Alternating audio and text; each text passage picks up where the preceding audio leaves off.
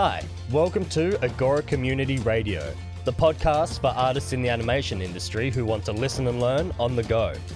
This episode is from our A Conversation With series, where we invite pros from all walks of our industry to have a chat with us about their background and experiences, and then we finish it off with a little Q&A from the audience. You can always head on over to our website agora.community to watch the full video, or if you just want to listen to what we think are the most interesting bits and pieces of these conversations, you can listen to the Agora Bytes clips on this channel. And now, sit back, relax, and enjoy this episode. Hello, good afternoon, and welcome to yet another conversation with myself and David Hubert here over at Agora Community. We have, as usual, another amazing conversation in store for everybody. I'm going to let David do the big introduction. He comes from a very similar background, being a DreamWorks expat and all. So let's bring in David, and he can do the proper intro. Here he comes. Hello, David. Here I am. Let's do the proper intro. Another great guest that we have today that had the chance to work with on more than one occasion, actually. So Olivier Staphylas, quick overview, and maybe just before the career recap, a little reminder, or actually sharing why we're now doing those recap before. Is that we realized that when we had our guests that were going to the recap, although it was always super interesting, it often lasted for 15, 20, 25 minutes.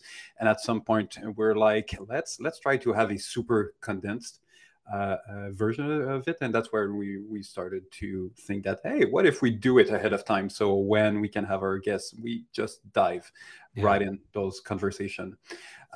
So Olivier, French dude, studied at Superinfocom and the Goblins. Right out of school, got hired at DreamWorks.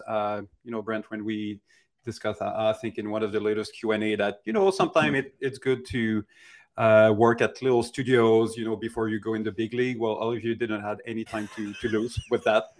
Right out of the gate, let's go at DreamWorks. Boring. Yeah, exactly. Jump right in.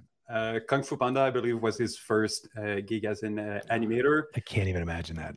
The second one, How to Train Your Dragon, got promoted at the beginning of production from animator to lead animator. After that, Puss in Boots got promoted from lead animator to supervising animator. After that, they just said, you know what, you're going to be the head of character animation, the Hoka, for the next production, and that's in India. So please help us to build an animation team there and create this animation powerhouse. So he did. After that, there was the DreamWorks China. So he did the same thing going in China and was the head of the entire animation department, which led to eventually join the Base Effects team. He was the head of character animation on Wish Dragon, that actually got released a few months ago on Netflix. And he then founded his own production company, Two Hawks Production, that he's now running. And somehow throughout all that, he managed to become a member of the Academy of Motion Picture Arts and Science. That, for those that are not aware with the term, that's the Oscars. That's what it is. So yeah, it'll be a super fun. I always like to catch up with Olivier once in a while, so it'll be great to do so again today. And for me, it's just a pretty, pretty exceptional and a mix of artistic and creative skills, technical skills, and good PR skills at the same time. So that's going to be super interesting to just explore those different theme and how it kind of influence his entire career to where he is now. All right. Well, I mean, he jumped right into the big jobs right out of school. So let's just jump him right into this conversation as it's hot and ready for him. Let's bring him in. Olivier. We were hot and ready for you, buddy. Welcome to the conversation. Good. How are you? Good. Hey, Olivier, is there anything that I mentioned that was not accurate? Well, it sounds a little too glorious when you hear it like this, but it's kind of accurate. we left out the part about the fact you have laser vision. We didn't think that the people we thought we would, because we don't need to know that, But you're it's not very that useful much of a to superhero. notice spacing, That's an animator joke right there. But no, thank you guys for having me, and so good to see you both. David, of course, we go way back, and Brent, I'm delighted to see you face to face, and very familiar with your contribution to the community through all of what you do for Agora, at Agora with David. So it's an honor. Thank you, guys. Cool. It's very cool to have you here. Thank you, Olivier. I'm tempted to jump right in, and something that I mentioned is that it is true, and it's not because we're friends, that your rise from school to DreamWorks to lead to supervisor to head of animation, it was a pretty fast forward way. And what would you consider contributed the most to this? Because there's a lot of different factors, and yes, there's opportunity that is showing up that, in a different scenario, it could have taken way longer. So it's not just pure talent and PR and all that. There's always a bit of chance in all that. But if you don't have the prior, you cannot take advantage of the chance. But what would you think contributed the most of this fast evolution throughout all of those projects? It's a wonderful question, and one that is very difficult to answer. Of course. Your awesome accent. I know what it is. It's your awesome accent. That actually is really good. You're right. The French accent, okay, let's start with a funny anecdote. Okay. When I first tried to speak English without my French accent, no one would understand me. And everyone would be like, what accent is that? Like, what are you trying to do to sound fancier than I was? And then the moment I got rid of the shame of having that super brutal French accent, it worked. It was like, if you understand me better, actually people pay attention because they're like, oh, that doesn't sound very well pronounced, and therefore you actually feel like the interaction is more special. So don't feel bad about your accent, embrace it.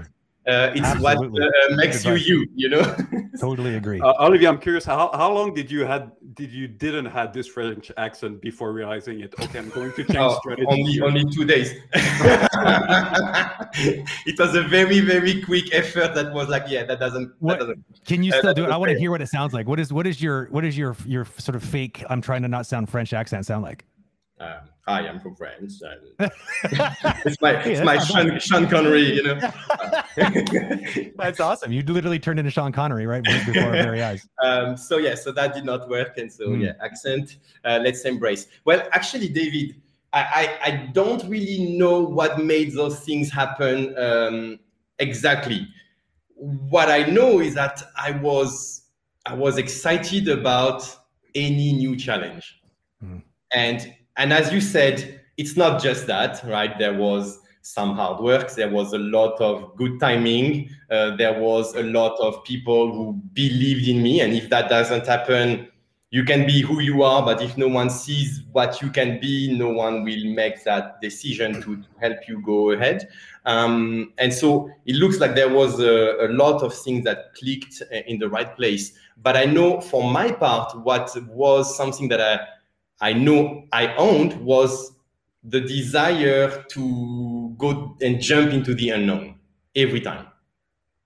And I think that makes some doors open for you because you're not afraid of staying in that comfort zone that you feel so cushy in, and I think this means, okay, well, between that guy that doesn't really want to try something new and that guy that is like, pick me, I guess you go with the guy that doesn't mind or wants to try, So you would say the young, excited French part of the personality had an impact to at least be stand out of the crowd. Noticed. Yeah, maybe it's a mix of that, and it's also like that thing of, is it that you're too naive, that you're raising your hand for something that no one wants, and maybe there's a reason no one wants it, and then maybe you were a little too naive or too optimistic about the situation, or is it that you just feel like one day I heard Tarantino say sometimes he doesn't have it figured out and he's grandiosing his way through the process. And I'm thinking maybe I'm kind of like overselling that I'm going to do it, but now I have to commit and actually do it. So it's a mix of those things, I think, I have this one is a bit specific, but that kind of make me think that DreamWorks is one of the only places that I worked at that there was no clear junior level, mid-level, senior level. We were all character animators and with various expertise and various skills. Do you think that it kind of had an impact of someone like you that arrived out of school very junior, but there was no set, hierarchy that like those glass ceiling that could absolutely not be. Yeah. Absolutely. Actually, I have to tell you, for me, it totally felt like the American dream. And I know it sounds super cliche, but from my French mindset, when I was at school and trying to learn and create enough of an understanding of animation that I could dream one day of landing in the US, I was picturing the US as that place where anything is possible, right? And that's all of those success stories you hear from people that have made it in the US, and you're like, oh, maybe one day. And some people around me within France back then were saying, well, from what I know of the US system, it's very hierarchical, and you do only a finger on a foot for 2 years, then you'll graduate to the full character, but he's in the background. Then you graduate to the full character and he's in the foreground, but you don't do the acting. You only do the reaction shots. And then after 8 years, you finally do a hero shot. And it couldn't have been further from the truth. For me, so once again, is it luck? Is it timing? Is it the planet lining up? I arrived with Alexandre et Boyan. Both of us, we were from different classes of Gobelin, different years, but we were both brought at the same time. And we were both the two first animators on Kung Fu Panda. The rest of the team were supervisors. So Alessandro, Rodolphe, Dan Wagner, obviously, Fred Nielsen, everyone was already there. Fred was not soup, but he was already such the tech master that he is, that he was in that special niche position. And Alexandre and I just arrived, and we went through the training because you have to learn a new software. So that's another thing. Don't get attached to the software, right? Think about the craft and the learning of what your sensibility, basically. Teaching your sensibility is more important than the software. Because, at DreamWorks, you arrive and that's it. You have 1 month, you learn a new software, make a new animation walk cycle. I remember we had one day I made a little paw moving around, and then that's it. It was, okay, now start some short work. And we were so lucky because the production was just starting. All the soups had done some cool expressions and all of that. And so there was a chance to show what you can contribute. And so for Alex and I, we got to have, I remember my first shot was Shifu climbing a staircase from very far away, and the shot got cut. But Dan was so appreciative that I spent so much time zooming in on those steps to that the contact was really well done. And when you see from far away, and then it got hooked, you're like, okay, that was for nothing. But maybe not for nothing, because I learned, and then the relationship really got better thanks to understanding each other's goals and desires, So. That's really interesting because there is definitely cultural difference, not only from one country to another, but for one country perception to what the other country might be doing, which is often more reflecting, your own country than what the others are doing. But I would agree that for having dealt with a lot of different countries, there's many studio. And I would say it's especially true in France that one of the very early question is he a junior or a mid-level? And for me, it's like, I don't know, it could be an insanely talented junior or an average mid-level. It doesn't really, I mean, we can attest to the quality of the work that he did when we worked with him. Here's his showreel. We can talk about a lot of different things, but I always felt a little comfortable saying, 3 years of experience, that's a junior. 7 years of experience, it's a mid-level. And based where those people are going to fit in the hierarchy and what the salary they're going to have and what are the the possibility of advancement that they will have just based on this title. So I think it was an amazing thing at DreamWorks of all right, you're a character animator. Now it's your responsibility to, over time, we'll figure out where you fit into the scale of all the other Correct. that we have.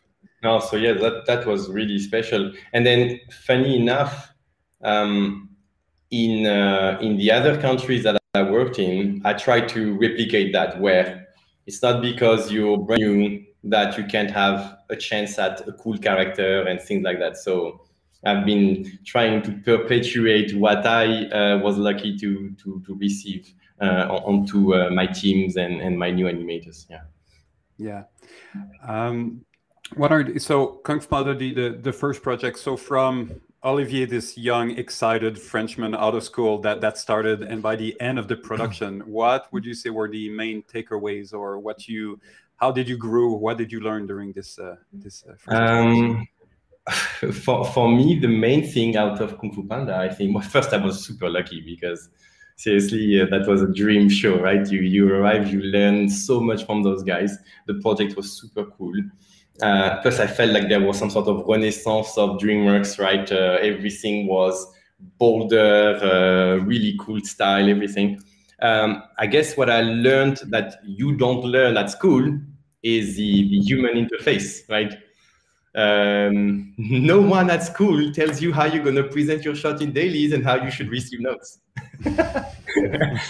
They teach you, okay, that's polishing, that's cleanup. Lip sync, you barely touch on it, at least at school, at my school. It was a little bit of a shortcut. But the whole part about the business side of things, how a team works, why you want to make sure you are putting your best foot forward to get the notes from your soup, honor his role, honor the director's vision, even if you may not have the full picture of what he's trying to do in the sequence, and you're thinking, well, my shot is really cool, but within the sequence, it may not be exactly the right choice. All of those things I discovered on Kung Fu Panda. And it's such a wow moment that you're like, okay, I understood nothing prior to that. Now I get it, Yeah, that's something that with Brent we often talk about in our Q&A session, more of the human aspect of being a professional artist, because it's very true that at school you mainly learn the software. If you have the chance to go to a good school, you might learn a little bit about the craft and how to craft good art, quote unquote. Yeah. But the human aspect is something that you have to learn, and sometimes the hard way, right, in production. That's absolutely, that's for sure. And it's funny because I had a chance last year to teach at Gobelin, and I asked them, can I teach a class about the other side of the field? And they were like, well, that's interesting, we never hear about that. I'm like, I really think, and I had just met those guys, and already in some of the interaction with me, I could tell, if you guys talk like this to some of my colleagues, it's not going to go well. So let me give you a few pointers so we avoid some big faux pas. And I think it was a very valuable thing. And honestly, I can't believe no other school just imposes that kind of like the common course, how to behave within that field, and then let's learn everything else, Yeah. I agree. I'm curious. What are the main thing that you would say? Maybe the top three of behavior you advise to follow for people getting into the industry. Well, the main thing is that I think no one really gets that it's a business. We think it's a craft because it comes from a passion, right? So we approach it with the idea that we are artists and we live from our passion. And that's beautiful, and that's why we are happy and have a big smile on our faces, right? But at the end of the day, the fact that there's money at stake, sometimes a lot of it, in the case of those big studios, meaning it's a business. And so suddenly you can't just think of your personal need and your personal artistic goals. They have to fit within a beautiful, big, complex arc. And then that's when the professional mindset has to be really, really clear. So your speed, it's not like if once in a while you're slow or you're late, it's okay, right? If every single time you're slow and you're late, it starts looking like a pattern that affects so many other decisions, right? And so for me, I try to really look at all of those things. How can I only add value and try to not distract or remove some? So obviously, I've made plenty of mistakes where that's actually how you learn, right? You realize like, shit, I need more time on this, and then you look at the other guys and they are doing a bigger shot, more complex in less time, and you're like, I don't need more time. I need more. So it's that tiny little adjustment, kind of self-evaluation, super important. Second, for me, it's how you communicate your progress. No one is in your head, right?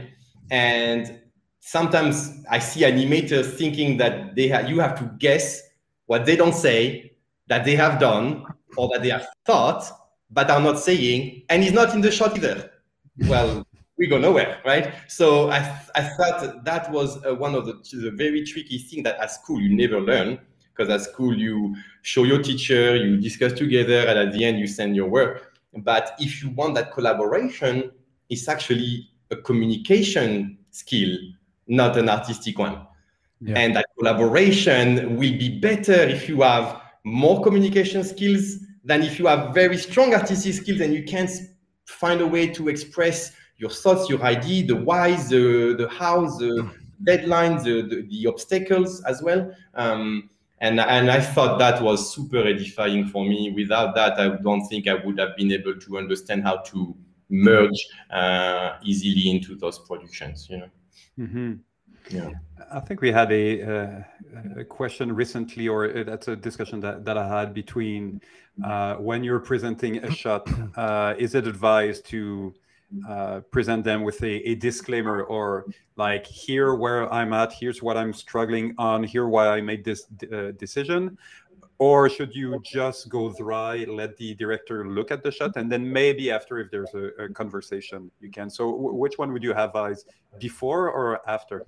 It's I guess it's really tricky depending on what you're showing and what stage. Mm-hmm. If your vision is super clear, let it speak for itself. If it's such a complex thing to put on the screen that you think there's a chance of not getting it, then a tiny disclaimer, but not a disclaimer that makes you look small, a disclaimer that gives context. And that's very different disclaimer, okay? Because the guys that go and they slap themselves, oh, it's not right, I don't like it, and well, at the end, that you already shot yourself 3 times before someone even saw it. I don't think that's right. And I also went through that phase of thinking my work wasn't right. So I know it's not good. But I think the giving context is actually crucial. This is only 2 days of work. It's a very rough version, trying to match that thought that you had that the guy needs to look totally depressed at the very end. So this is super rough in order to see if this is interesting to you or not. Tell me. And you see, there's no I failed or I screwed up or anything. It's just tell me. And then right away, you get the sense of what's happening. Wow, I never saw it that way. Oh, that's not at all what I had in mind. You're like, okay, well, I figured, but I tried. And now, don't worry, I'm going to go with what I think is more conventional toward what you probably had in mind. You know, and so actually that conversation was super fruitful for everyone. No one was surprised because I threw a curveball. And actually, I was very helped by the feedback because I noticed that first gut reaction was, oh, that's not what I expected, you know? That's how I think of it. It's pretty good. So first Kung Fu Panda, that's the business and the human aspect of the job that was sinking in. Yeah. Moving to How to Train Your Dragon, and now, you know, rapidly or somewhere during the project, going from animator to a lead. And at DreamWorks, the way they deal with a lead, which I think is brilliant is that when you're a lead, it's almost like you are an aspiring supervisor. It means that, okay, you have potential. We see that there might be greatness there, but we're not going to trust you by managing other animators yet. We're just going to give you this one character. And when this character is throughout the movie, you are, asked to provide your feedback based on your expertise of this character, and which I think is brilliant, because that's a great way to start to test the water before saying, all right, you're a good animator, here's 8 other animators that are now relying on you to work. So on How to Train the Dragon, how would you describe the evolution of what did you learn on this one? Very interesting, that one. So when I finished Kung Fu Panda, I felt comfortable with biped characters, okay? And I was thinking, great, okay, good. That feels safe. And that ties into what I said earlier about the comfort zone, okay? And I meet Simon Otto, the Hoka of How to Train Your Dragon. And he tells me, Olivier, I know you like technical things, because at my school on my short film, I was doing rigging, modeling, animation. I was knowledgeable about few other departments, okay? And he's like, it would be interesting for me if you could partner with Fred. And Fred, in my mind, had a technical skill set that was super advanced, right? And work on the dragons, on the rigs. And I'm like, but that's not a biped. He's like, I know, it's not a biped. And figure out those quadrupeds and their wings and all of that. And we'll see about the character. At some point, I want you to test the character. And so it felt like, okay, shit, my world just fell apart. and suddenly that comfort zone is gone, right? And that was both super scary, made me quite uncomfortable for a little while, and at the same time was extremely valuable. And so I can only thank Simon for that, because he forced me out of the comfort zone into something that I dreaded. And the reason I dreaded it is because I wasn't good at it. I was good at, yes, looking under the hood and rigging and stuff like that, technical, I could understand. But the quadruped thing freaked me out, completely freaked me out. And the first time I tried, it was so bad. It was so bad. But you try again, and you try again, and you try again, and you try again. And eventually it's like, I think you're ready to try to lead this character. And he gave me a character that had 2 legs. I'm like, classic. So the Nader, which was the only dragon with not Amazing. 4 legs, but 2 legs. So I was like, what did I just do that for? You know, but it was great, because that skill set, you learn it, you keep it with yourself for the rest, right? And so then that dragon became my dragon, the Deadly Nader, and I had a chance to supervise, in quote, because it's not official yet, but you're in that learning phase, and you're working with 4 or 5 guys, because your character is not very big in running time. But already you can see how this is a responsibility, and you have to check in people, and you have to be understanding the relationship aspect of the management, which is brand new at that time. I don't know that. And what was beautiful was, I think Dean saw some of the tests I did with that dragon, and he thought he was so original, because when Simon told me do that character, he said, try to do something that is different from the other guys, right? Other dragons. And I thought, well, that thing kind of looks like an ostrich to me. And an ostrich is weird and funny, right? And so I thought, it doesn't have to be scary. It's just going to look weird. And I think that's the scary. We come from that weirdness. And I embraced those legs. I embraced some sort of head that was kind of pigeon or cockatoo-like. And suddenly he had a personality. He was very different from the nightmare that was red, and from the 2-headed, and from toothless, of course. And so he was standing out.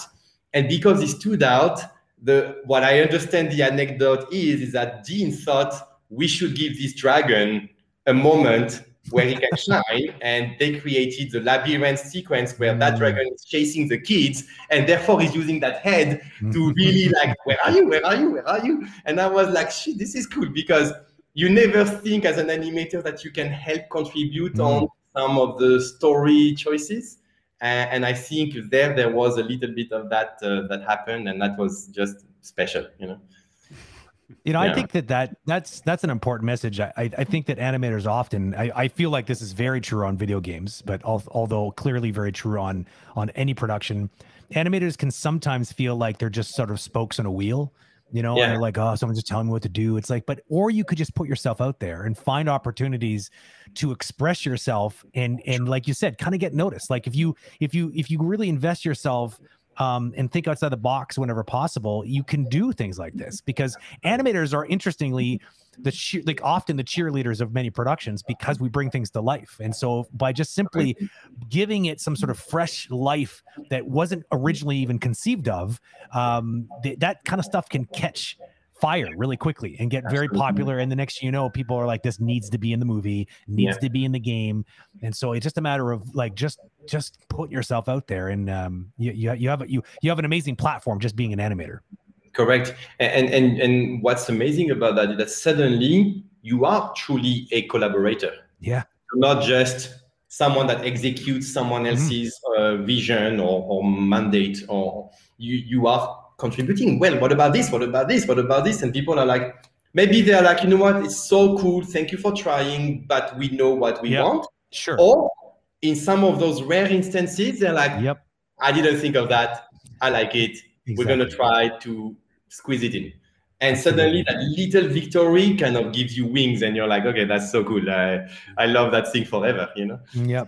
Yeah, what I think is super interesting here is that it seems that all this is true as long as you build the personal skills that you mentioned in Kung Fu Panda, to how do you present your work? How are you open to ideas? How do you, if there's a bad idea throw your way, how do you not say, oh no, that's not a good idea, but kind of, maybe deflect it and keep this in a different tangent that keeps the discussion open.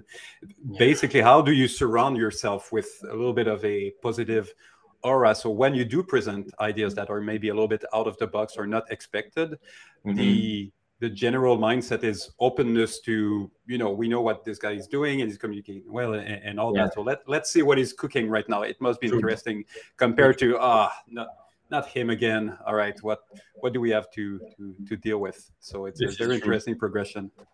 And it's also how you create good relationships around the people you work with, right? It's not just what you say, because what you say can only go so far, right? It's also that you start having a track record. It sounds very bad maybe, but if you have that trend of delivering consistently good or overall good with some spikes of great, well, now you understand that there's a trend that no one expects a bad surprise, a bad outcome. So at least there is that understanding, and if you are in that range, then you can try to be a little bolder.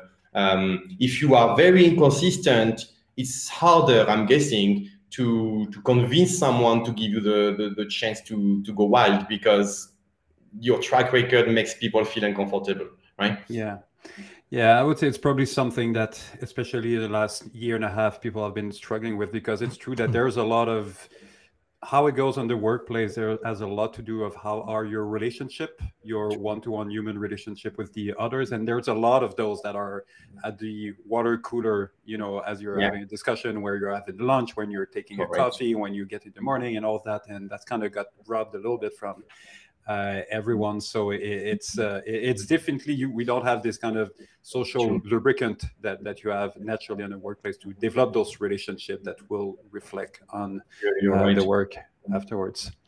Hey, I had a quick question, just something to touch on that you brought up a little while ago that I was thinking was an interesting thing to just dive a teeny weeny little bit deeper into.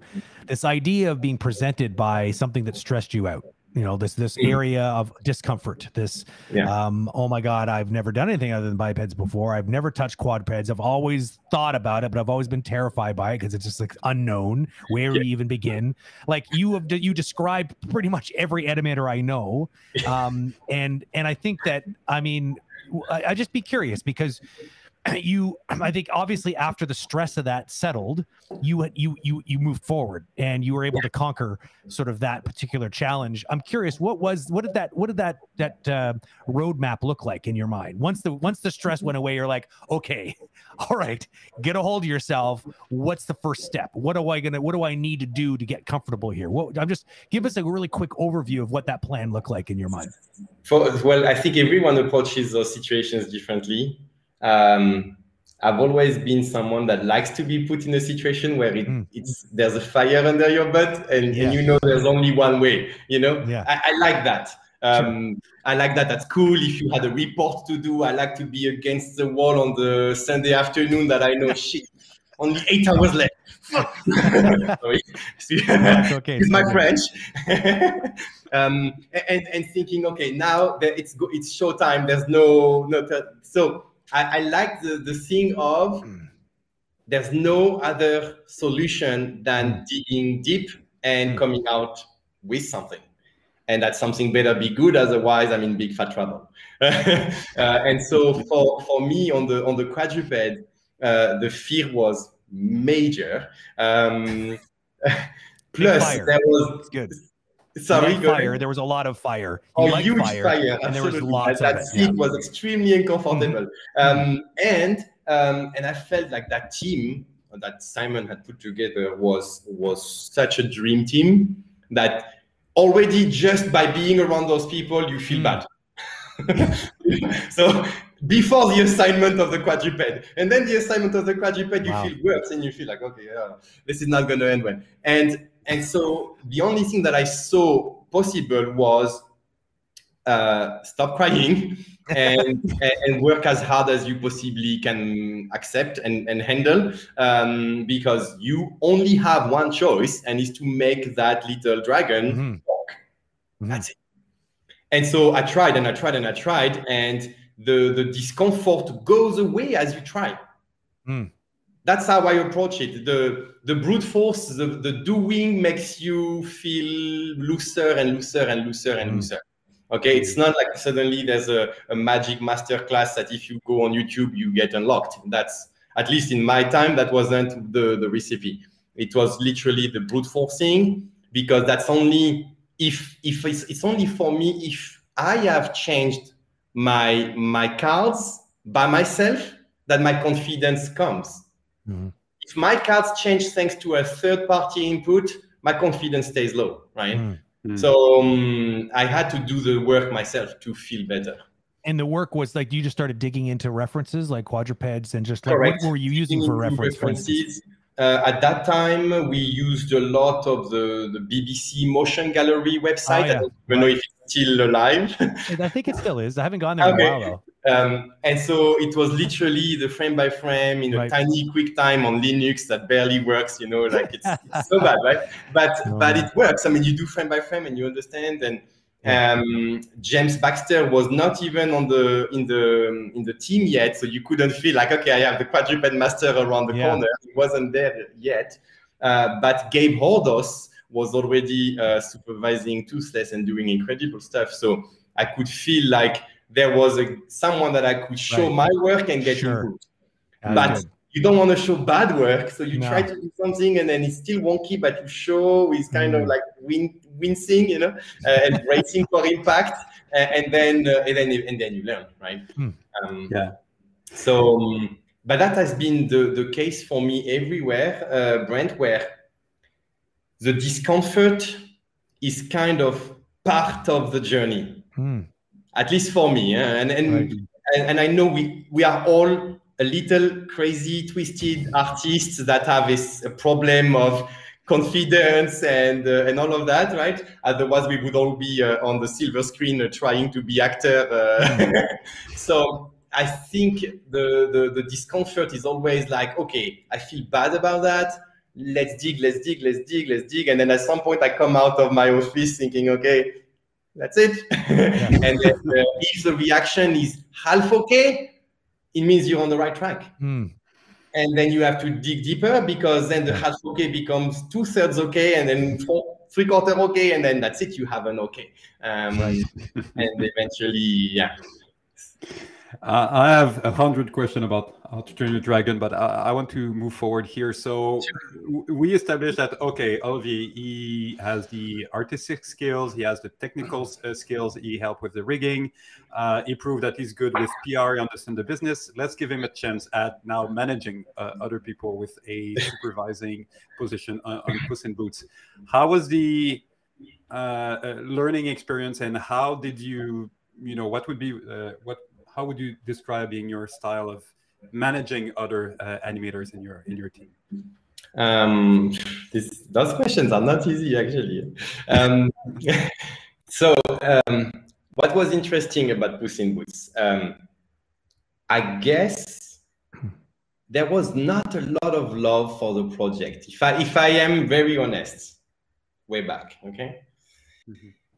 Internally, yes. The Shrek franchise was huge, okay? We all know. There was some sort of reticence, I could tell, within the animators.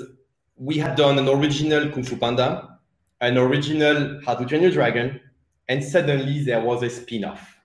And so that spin-off was a little bit looked down upon, right? And the Puss in Boots from the Shrek franchise was really cool, but was very short in terms of screen time. Okay, he had that powerful Antonio Banderas voice, and everyone had noticed him. But I don't know if people really thought he could really have a full movie by himself and be the hero. And here is, was I too naive, or was I appropriately optimistic? I don't know. I was like, I love it. I want to do this thing. And so that was the first thing, to really having that opportunity. And then the luck came from working with Fabio Lignini, the Hoka on Puss in Boots, who allowed me to have that hero while it was my first soup job. So that's a pinch me moment. You're like, that should not have happened. But he said yes. And so I was so blown away. And that was an incredible thing from Fabio to trust me with this, because he had all of the facts and the ability to say, Olivier, I love that you are excited about it. You're not ready. And it would have made sense. But I don't know if it was even a little bit of how animated I am that felt like, okay, that energy with this character, yeah, why not? Let's good luck. No, we've been through this. It's your amazing accent. I think we've already cleared that up. That's exactly what it is. And then I had to do the more Spanish version of it. That was even worse. So then Puss in Boots happens. And then I have people to work, to supervise, right? And that is a very different thing from just animating yourself. Suddenly you realize how much time is necessary to make sure the rest of the team has the same understanding and the same vision. It does not happen without saying it, right? Because you're always thinking like, well, it's clear, it needs to be like this, but no, it's not clear. Unless it has been stated and repeated and explained, it's not clear. But I have to say, I was really lucky, because all the people that worked on the Puss character were such good sports. And that made me feel really good, actually. So some of them I had worked with on How to Train Your Dragon, and already had, for example, Steve Meyer, okay? Small example, but Steve Meyer, I had done 2 shots with him when I was supervising the Nadder, and then now he was on Puss, and so I was like Steve, come on, we know we've done that before. And so then you already feel like, okay, there's no gauging and walking on eggshells, right? It's like, come on, Steve, let's do that, change that, let's make that asymmetry, let's do this, let's do that. And then it was amazing. Yeah, I loved it. What would you say? What did you felt was the most challenging or difficult part of supervising other animator? Because it's always, as you said, it's a business. You need to have a job done. At the same time, you need to be almost like a psychiatrist because everyone needs to be triggered different ways. So, what was the biggest challenge for you for that specific part? Well, I don't know if I'm going to answer what you really asked, but what I know I learned a lot on this was the other side of the animation field, which is the management, the bidding, the assessment of time, the complexity management, the casting. And that's where Fabio really left me a freedom that was nearly unbelievable, but believable because it happened, so it's not unbelievable, but incredible, let's say, was that, for example, on other movies, I know the head of character animation was handling the bidding and the casting himself. And he had all those numbers, working in tandem with the supervisor, the production supervisor, okay, the management side of things. And Fabio let me do that in a way that I wanted, saying, you know what, I think Steve is right for that shot. I think Laurent is right for that shot. Leaf is right for that shot. And so suddenly I had an ownership. It was my choice. And then you can say, well, I wouldn't have given it to that guy. I think you made a mistake. You own it. And once again, Brent, you are in a situation where the fire is here, right? Because you made the choice. No one forced you. But now you own that choice and you have to live up to it. And therefore, you have to deliver. Once again, grandiosing or not. We all know how much you like fire. That's right. So the fire there became seriously big because at some point I think the team, Puss in Boots was the main character, therefore he was in so many shots. And I think at some point I had 25 animators to supervise, which nearly looks like a full team in another movie. That was only the people on Puss. And so my list of shots to look at in rounds, and I had two rounds of 2 hours long each, right? So suddenly 4 hours is gone, then dailies, 2 dailies, then lunch, then chatting with production supervising team, and then you're like, there's no time to work, and so then I had to start thinking, like, how do I maximize my day, coming in a little early, leaving a little later, and trying really hard to make sure that responsibility that you wanted so bad is not wasted on you, or that you don't make a fool of yourself, right? So once again, the discomfort forces you to kind of dig to try and come out on top, or at least alive, right? So speaking of fire and discomfort, what led you to accept to pretty much sell everything and move the family abroad and go have this huge responsibility of, now you're the head of character animation of a new team that you for the most part don't know, in a new culture that you might not be familiar with yet in another country, all of it. It seems like the ultimate get out of the comfort zone move. Even if you're talk about that. Was. That's not even fire. That's lava. That's that was like magma. Yeah. And well, for this, I guess I got the bug of the management in Puss in Boots, thinking this is cool. I enjoy contributing more than just animating. And the studio back then said, we know you like that, right? Yet within Glendale, we have a lot of very established and very talented people. And so it's not like you can have a chance at the next level here. But if you are willing, And when they put it that way, you're like, if you are willing, there's something really special happening in India, and you got to work with them on Puss in Boots, because on Puss in Boots, we did a few sequences in India. It was the beginning of trying some outsourcing within the Try studio of DreamWorks. And I had a chance to go there and see the team and already establish a relationship. So they were smart, right? It's like, those guys that you like, well, you could be with them every day. They made you an offer you can't refuse. And you can't refuse. And so for me, it was like Penguins of Madagascar. I love the sound of that. Oh, yeah. A chance at having more responsibility with more of that discomfort and fire and challenge, music to my ears. And then, the guys in India are so different from the mindset in LA, at least at that time.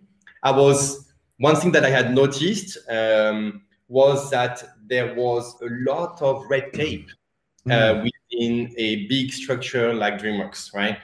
And that red tape, David, you know me, we worked together on a commercial and all of that. I like to have that freedom to think on my feet and be able to go left if it's necessary, right? At DreamWorks, you don't go left unless someone said, yes, you can go left.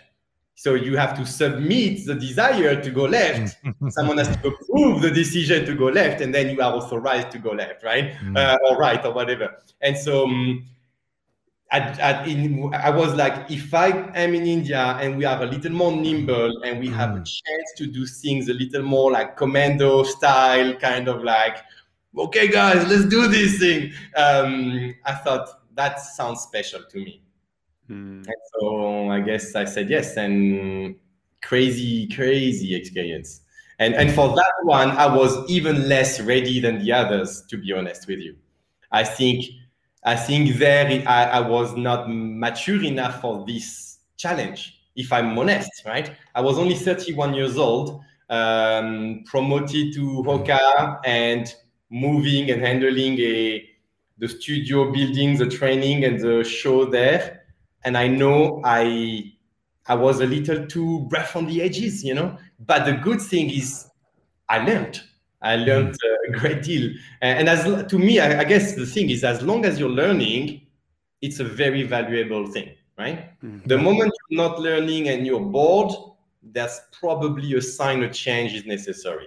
If you are learning, challenged, growing, and aware that that growth is real, that you have tangible benefits from that pain, it's a good thing. It's like at the workout at the gym or in marathon, in any sport, right? So for me, the Indian experience was that it was discovering new side of myself. How do you perform with less support, less oversight, less senior people around you? Can you still do good without the seniority of DreamWorks? Can you still do good without so much help? Can you still do good without so many people? And so suddenly you really have to dig deep, because you're like, there's so many things that are less than what we are used to, that we all need to deliver more than what we should to come out on top. Yeah. And what I had seen in the team in India was that those guys were so willing to try anything because they loved it. There was at that time, and no offense on anyone at Glendale, but at that time I could see a fire, not the same fire, not the one inside, a fire in those guys' eyes that made you feel like, if you are looking at me with so much desire and so much courage, I can only give you twice that. It's only fair, you know? And that I was not fully getting in the mindset in Glendale back then. And that for me was like, okay, let's go to battle together, because that means the world to me, you know? Yeah. And we grew together, we learned together, we had several challenging things together. but the bond and the relationships that I made in India are the ones that I had in some of them in China and some of them on Wish Dragon lately. So that showed that what we the battle we went through together, the Battle of Westeros, if you survive that, you feel good with each other, you know? I think one of the biggest achievement of that movie, The Penguins of Madagascar, is that there was some assumption that, you have the A team in Glendale, California that are producing those super high quality movie.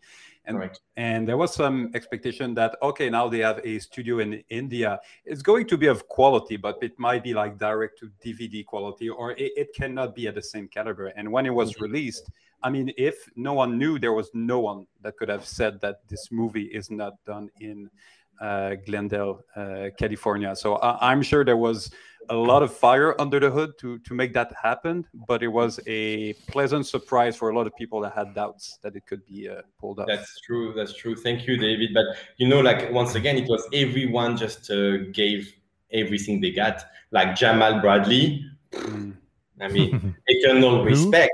You saw who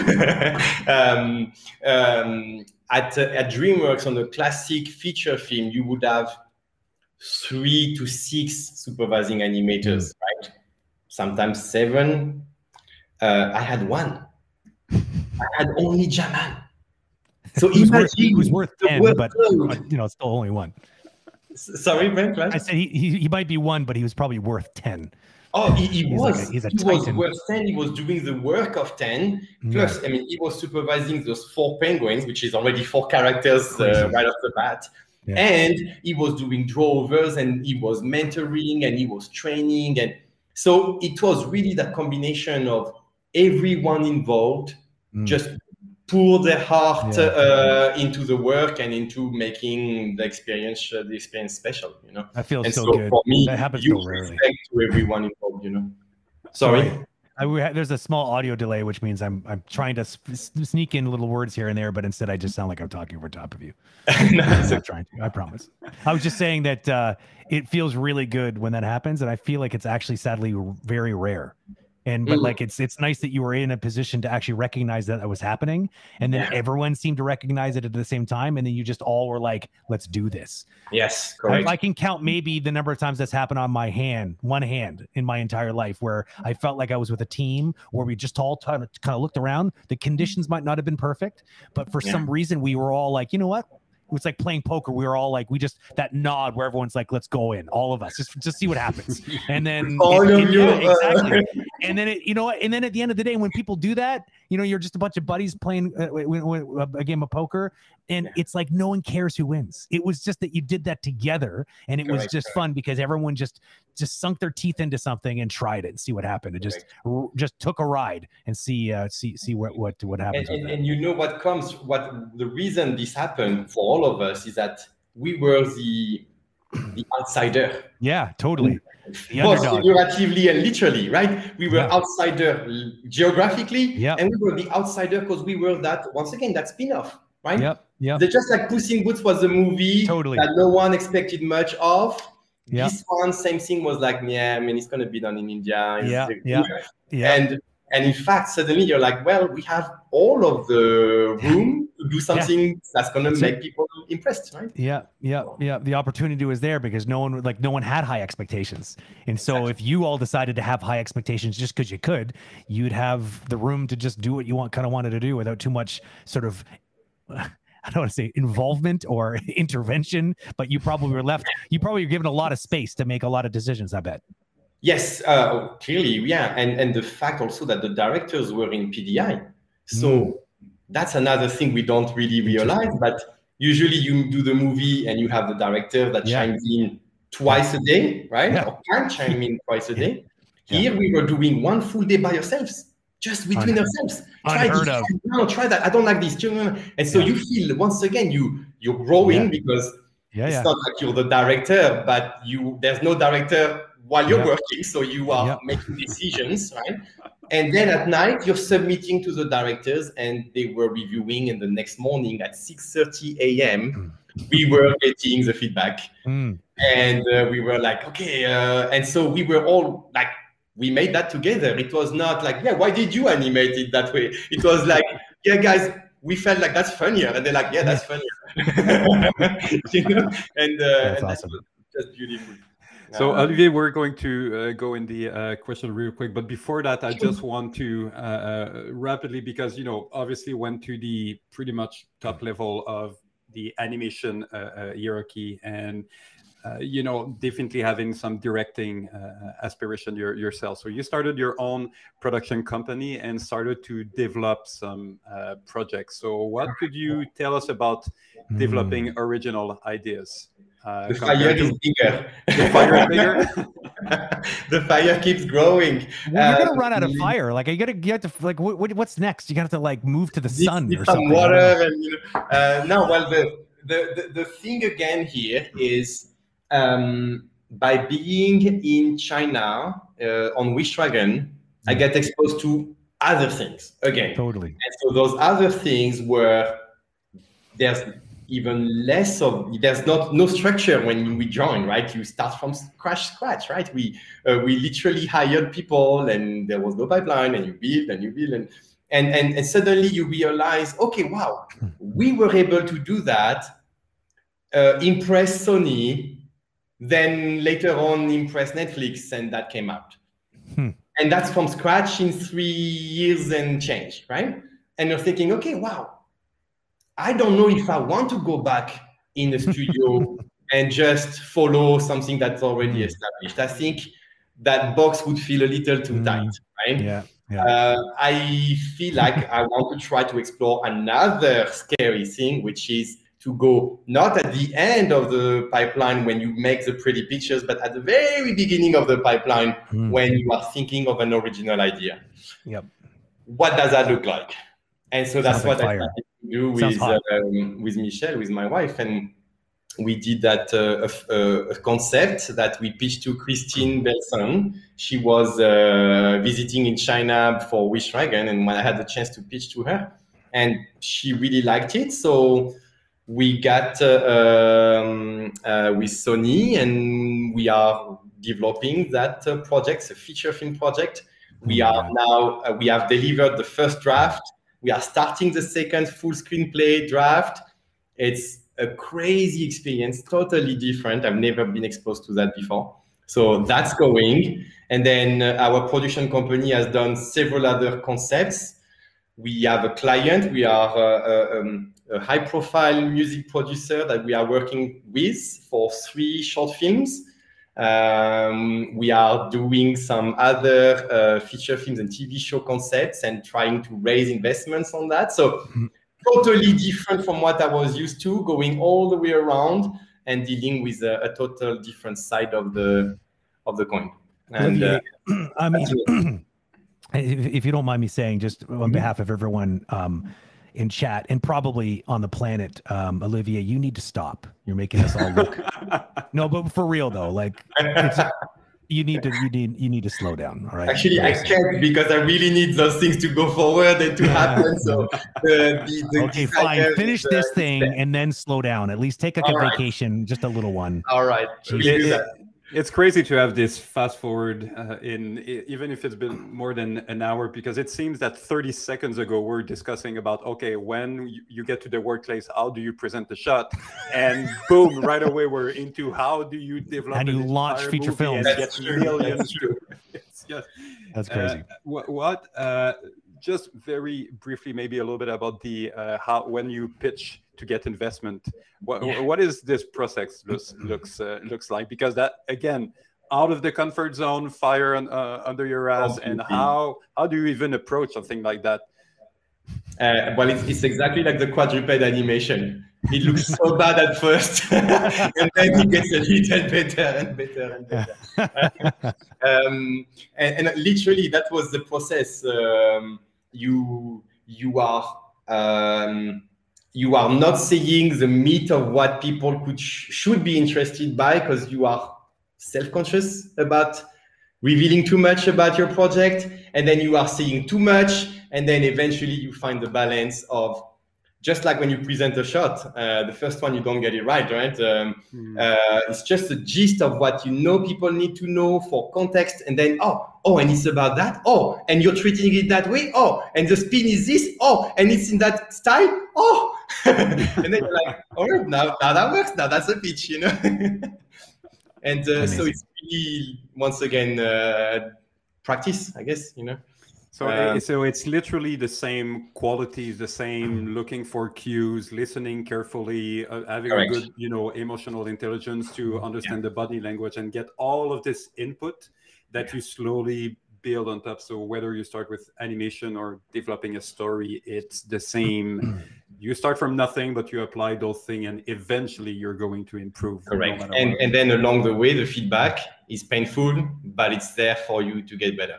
Yeah, you need to be vulnerable and accept the feedback and build. Yeah. That's something that we mentioned, as a professional artist, you need to be, passionate and sensible about what you're doing. You need to be attached to it, but you also need a thick skin to not be discouraged by feedback, and having this sensibility but thick skin, which is totally, it seems to be it's paradoxal, things. Right? Yeah. It's a super paradoxal, but it needs to be within the same envelope to work.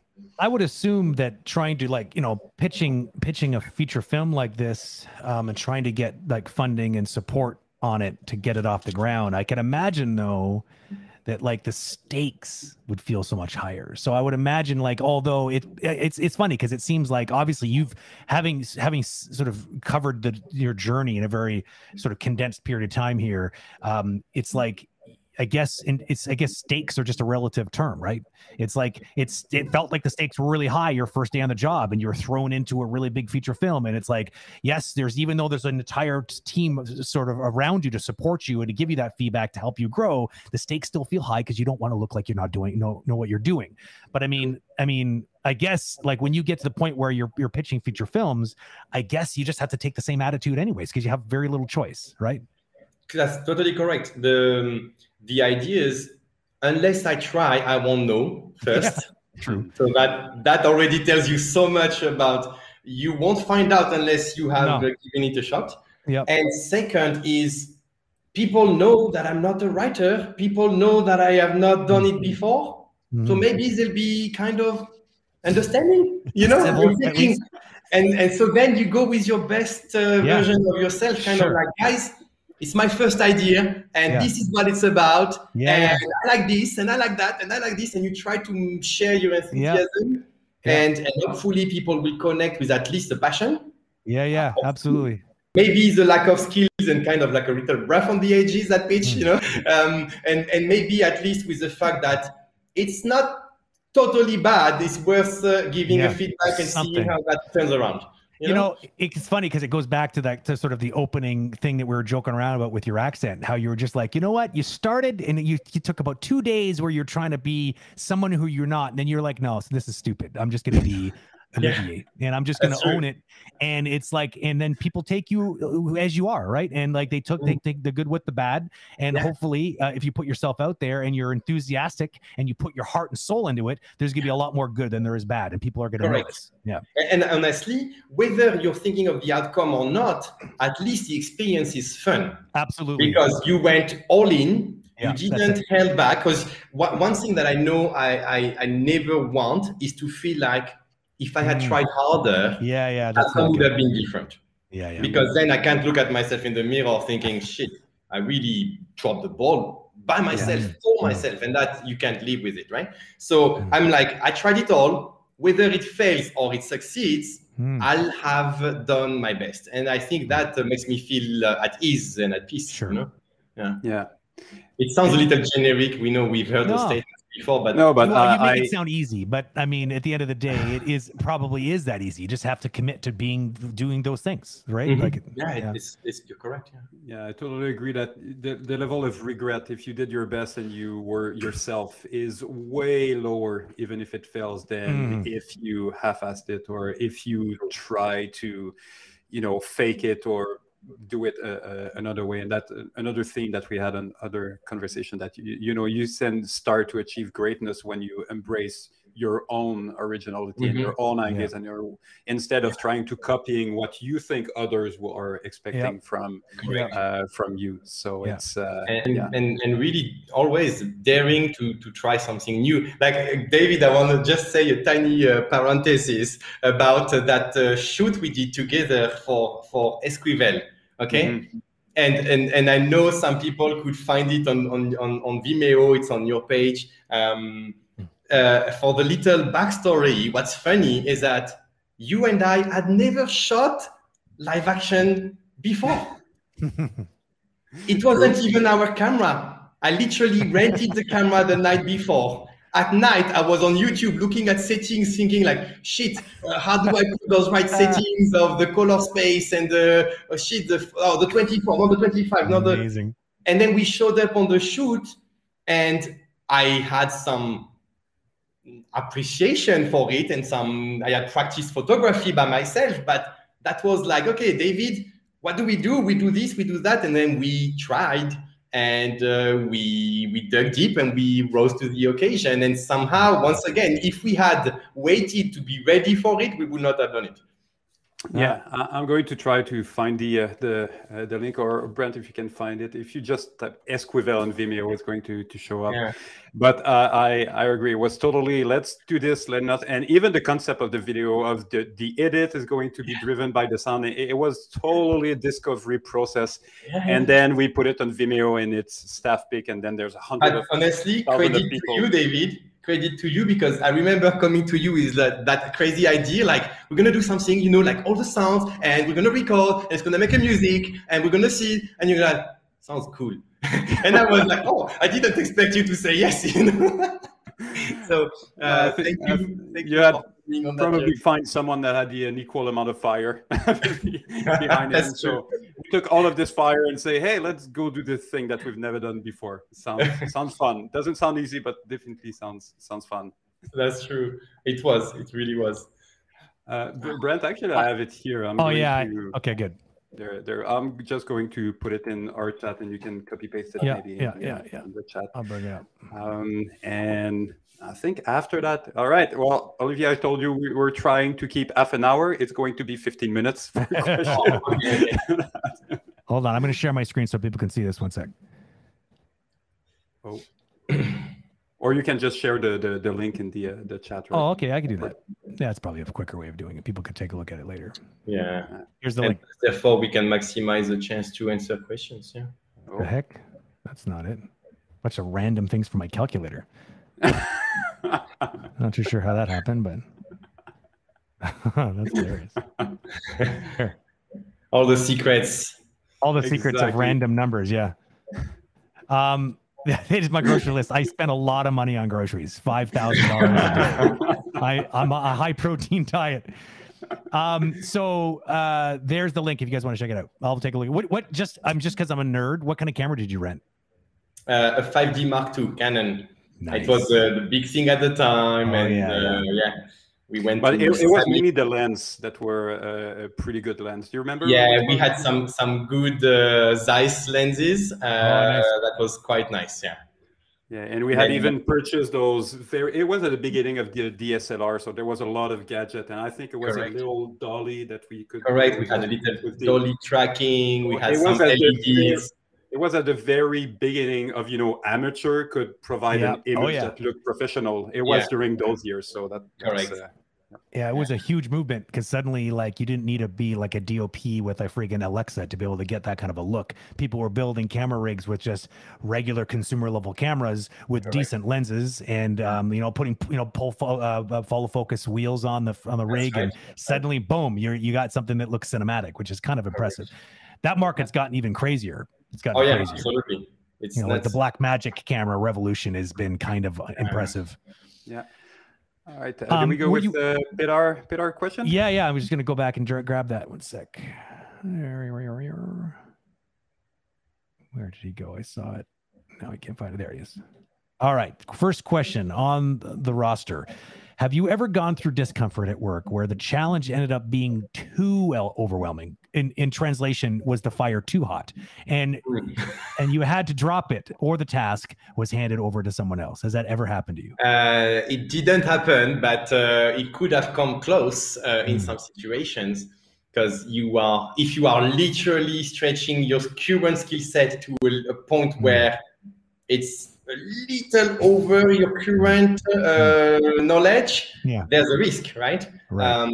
And so I guess it's how you react in that situation. Do you let the sense that you're not doing as great as what you could or should, and then that affects you, and you're like, you know what, I think you better give it to someone else? But that's not quite what I do.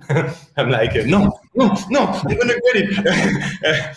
And so then you dig deeper again, and then hopefully at some point people are like, yeah, I mean, right now we better not touch it, because it's too tricky and too delicate, and if we touch it, we mess it up more.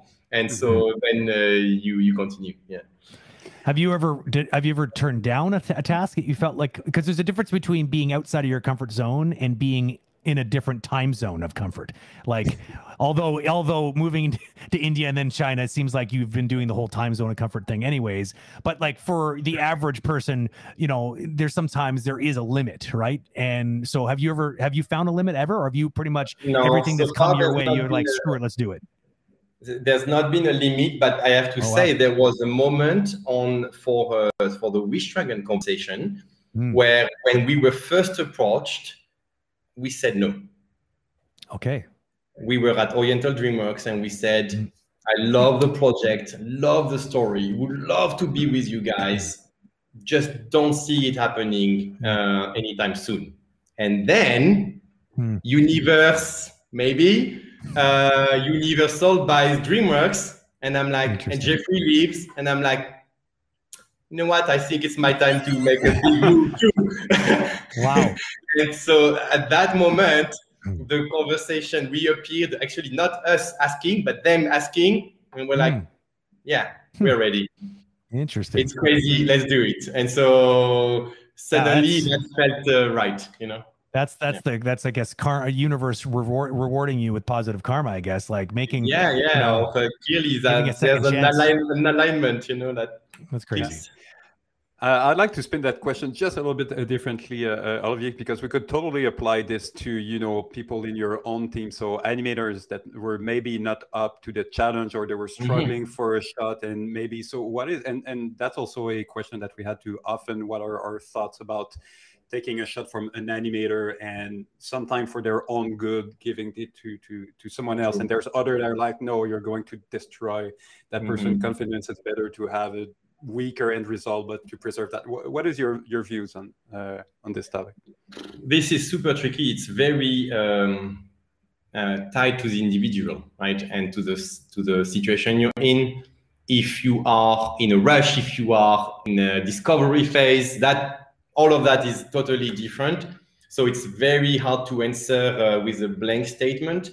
But I actually would like to pivot that question towards giving chances. Because for me, I was really lucky when I arrived in India. One of the person that fell on my lap was the resume of someone named Ravi. Ravi Play. Right? Yeah. And Ravi at that time had not done a lot of work, but that resume and that reel looked really good. He joined the team. I loved his work, loved how he seemed to be like a genius, like proper genius. I'm fairly certain he is. Yes, I would believe that too.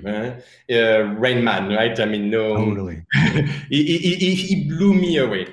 And when it came the moment to assign Dave the Octopus, which was one of the craziest character and rig and complex thing that I've ever took on, somehow I felt like Oh, those numbers. Sorry, no, I'm pressing buttons. Just keep going. Ignore me. I thought that was the counter, like 35,000 watts. What? Yeah.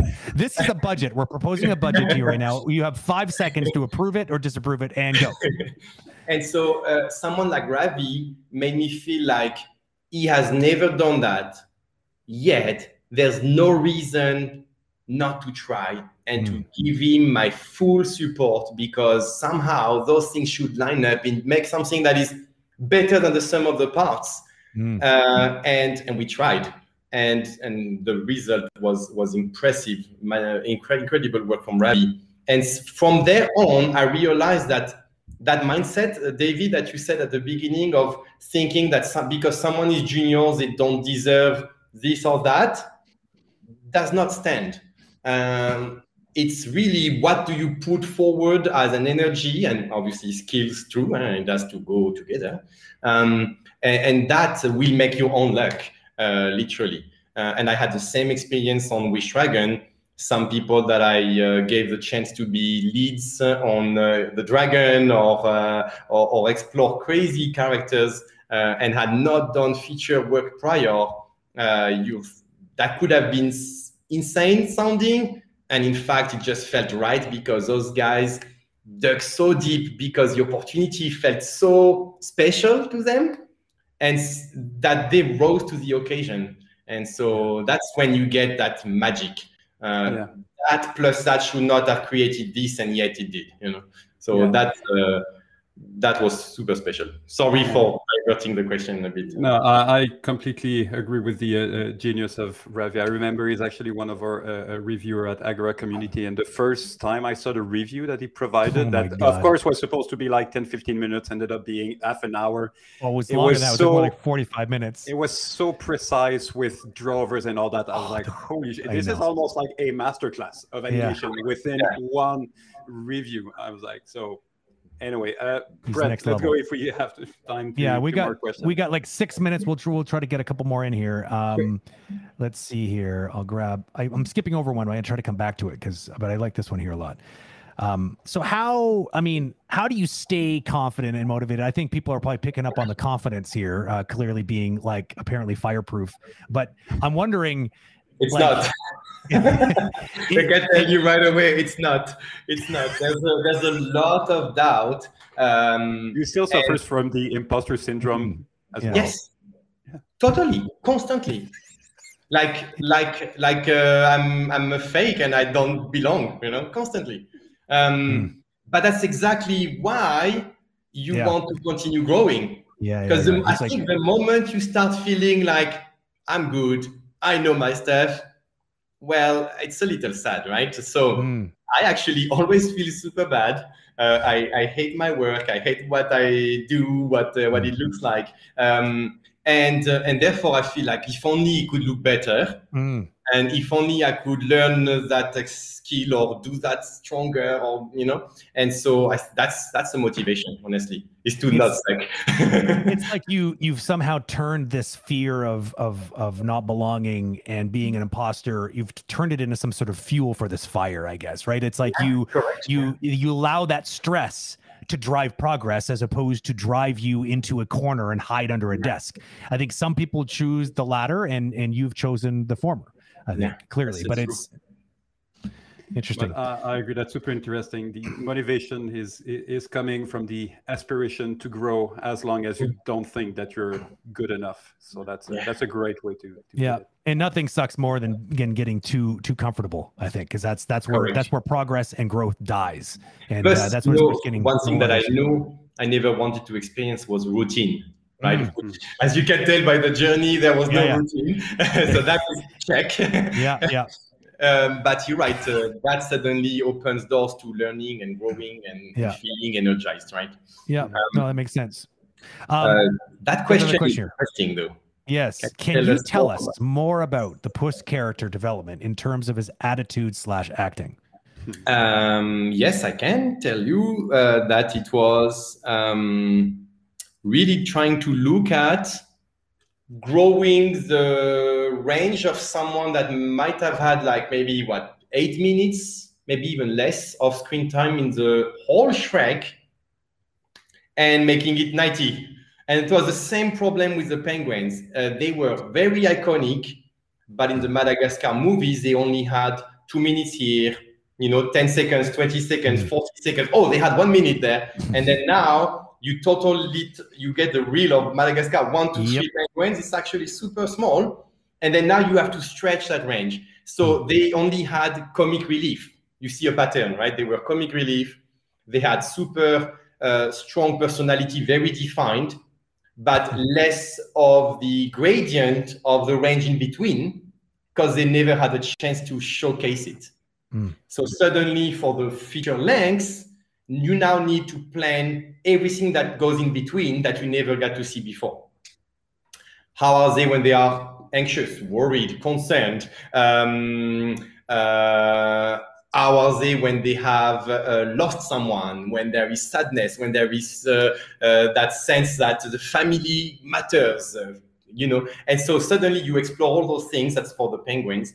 In the case of Puss in Boots, is that what if it is that he is challenged? He was not challenged in Shrek. If he's flirting, if he is maybe in love, if he is offended, if he is, and so suddenly you start digging through all of that. Worked with talented animators, Laurent Canero and Leif Jeffers. Both of them were my left and right hand, helping to develop the character and trying to make it feel like, does it have now the range to be a hero? And so it's teamwork, Yeah. I'd like to have that maybe compared to the first Shrek movie, because there's been a shift at DreamWorks that I feel, if we go from the early days of the Shrek and Shark Tale and all that, and then when Olivier arrived, that time was more the Kung Fu Panda and How to Train the Dragon. The use of reference for acting is something that started to, and I feel that if you look at Puss in Boots, that is well animated in the Shrek series, but you look at him in his own feature, the level of subtlety and quality of acting, it's just two different ballpark. Oh, yeah, that's so the use of video reference, actually, that's a topic close to my heart. I'm actually happy you're bringing it up. Because, Brent, earlier you were talking about embracing your faults, right? Or being comfortable with what you're not good at. And I don't come from traditional drawing. Even though I went through the Gobelin, at the end onto the 3D character animation, while colleagues of mine have gone through the whole 2D, still life, 2D animation, line test, and all of that into 3D character animation.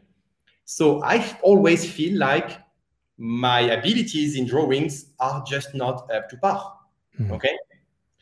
Therefore, I find other ways to represent what I have in my head, what I don't think I can put on a piece of paper. And so when I arrived on Kung Fu Panda, and all the soups are 2D animators, and they are all doing thumbnails, and I look at that and I'm like, is that a mandatory process? Because I'm thinking like, if that's a process, I'm screwed. Like it doesn't. And so I thought, I guess I can film myself, make an acting, then elect to pick poses and actually break that down and make my own animation. For the team in place on Kung Fu Panda, that was brand new. They had, within the studio, no one was doing that. And by doing that and staying true to myself, which was, I can't draw, therefore I shoot reference, my work became different in a good way, I would think, which meant it had some acting subtleties, David, like you point out, that are very hard to conceive unless you're seeing them. Okay, because you can be a super talented animator and make a gorgeous pose and gorgeous drawing, and all of your poses are extremely strong, but are you able to really think of that tiny eye dart and that tiny head that has 1-2 axis of rotation if you did not see it before, and understanding that it adds that emotion that the character should portray at that moment? for me, by doing it, acting it, and feeling like that video capture that spontaneity, I'm like, that's gold. Because our field is not spontaneous, right? I mean, we do 3 seconds in a week. It's the opposite of spontaneity. Yeah. So what I love about the video is that capture the moment in time that you can always look back at and be like, I want that spontaneity in my character. And eventually you get it. And then people are like, oh, it looks so natural. It looks like he thought of something and then he reacted, you know? And yeah. So it's funny because there's many people, even myself, when I arrived at DreamWorks, I had this impression that almost like shooting a reference was like cheating. Yeah, because it was not making it too easy, but there was little something that I should be able to draw those poses, and then my brain should be able to figure it out without having a reference. And then eventually you're like, oh my God, this shot is amazing. Oh my God. And then you go ask everyone who did those and they all use reference. And you're like, all right, let's put the ego aside and let's embrace it. Ego and fear, because it's really that fear of being judged. But at the end of the day, whatever method you use to make your work you should embrace. You know, I think spontaneity is, the key on. So you're hitting the nose right on the head. I think it's difficult when you're living like we animators live in like microscope time, right? Like it's like so frame by frame, everything is in slow motion, and so it's hard to have these little fleeting, quick ideas that just come by, just like they come out of nowhere. That it's difficult to conceive of these in that scale of time. So I find that's the main reason why I love references. That those are the great little things, and it's easy to riff on things and try things. And you shoot a reference like 10 times, guaranteed at least one of those takes is going to have a couple things in there you're going to never have thought of by yourself. You needed to sort of kind of be in the moment. I'm going to use this opportunity to try to wrap things up, just because it is. We're already done. I know it goes fast, right? It goes super duper fast. Well, we'll have you back, because I feel like this is the kind of conversation that could go on quite literally forever. There's more fires to talk about, I'm sure. We didn't even get into different colors of fire. You know, is blue fire truly hotter than red fire? Like, we didn't get to talk about these things. But I really wanted to say thank you. It was awesome to meet you. I've been a big fan of your work, and it was nice to be able to share the brainwaves with you today. And thanks for taking time out of your obviously busy schedule to be here with us. Thank you, boss. It was really special, and I love it. And I hope we get a chance to do that again soon. You know? There's hopefully more to talk soon. So he sent the magic words. We're gonna get him back. Olivier. Thank you very much. Thank I'll talk to you very soon. much, guys. Have a good day. Bye-bye. Bye. And bye. Bye, guys. Yes. So obviously that's quite the conversation. You know, what's interesting? There's a trend, right? And I hopefully you're starting to see it, but there's two things that seem to come up with pretty much almost everyone we have on here. One of them is that you put yourself out there. You know what I mean? Yes. Is it scary? For sure. But you could use that fear to drive you after, to chase after those dreams, to go after those rainbows that you're so excited about finding the end of. You gotta find a way of turning that into no longer procrastinating, but instead just doing. The other thing is clearly that, yes, you might learn a lot from winning, getting to the end and succeeding in what you're trying to do, but it seems to be a trend that you really learn a lot clearly from the journey itself. And so even if you fail, even if you're not built with fire retardant skin like Olivier, you may fail sometimes, 100%.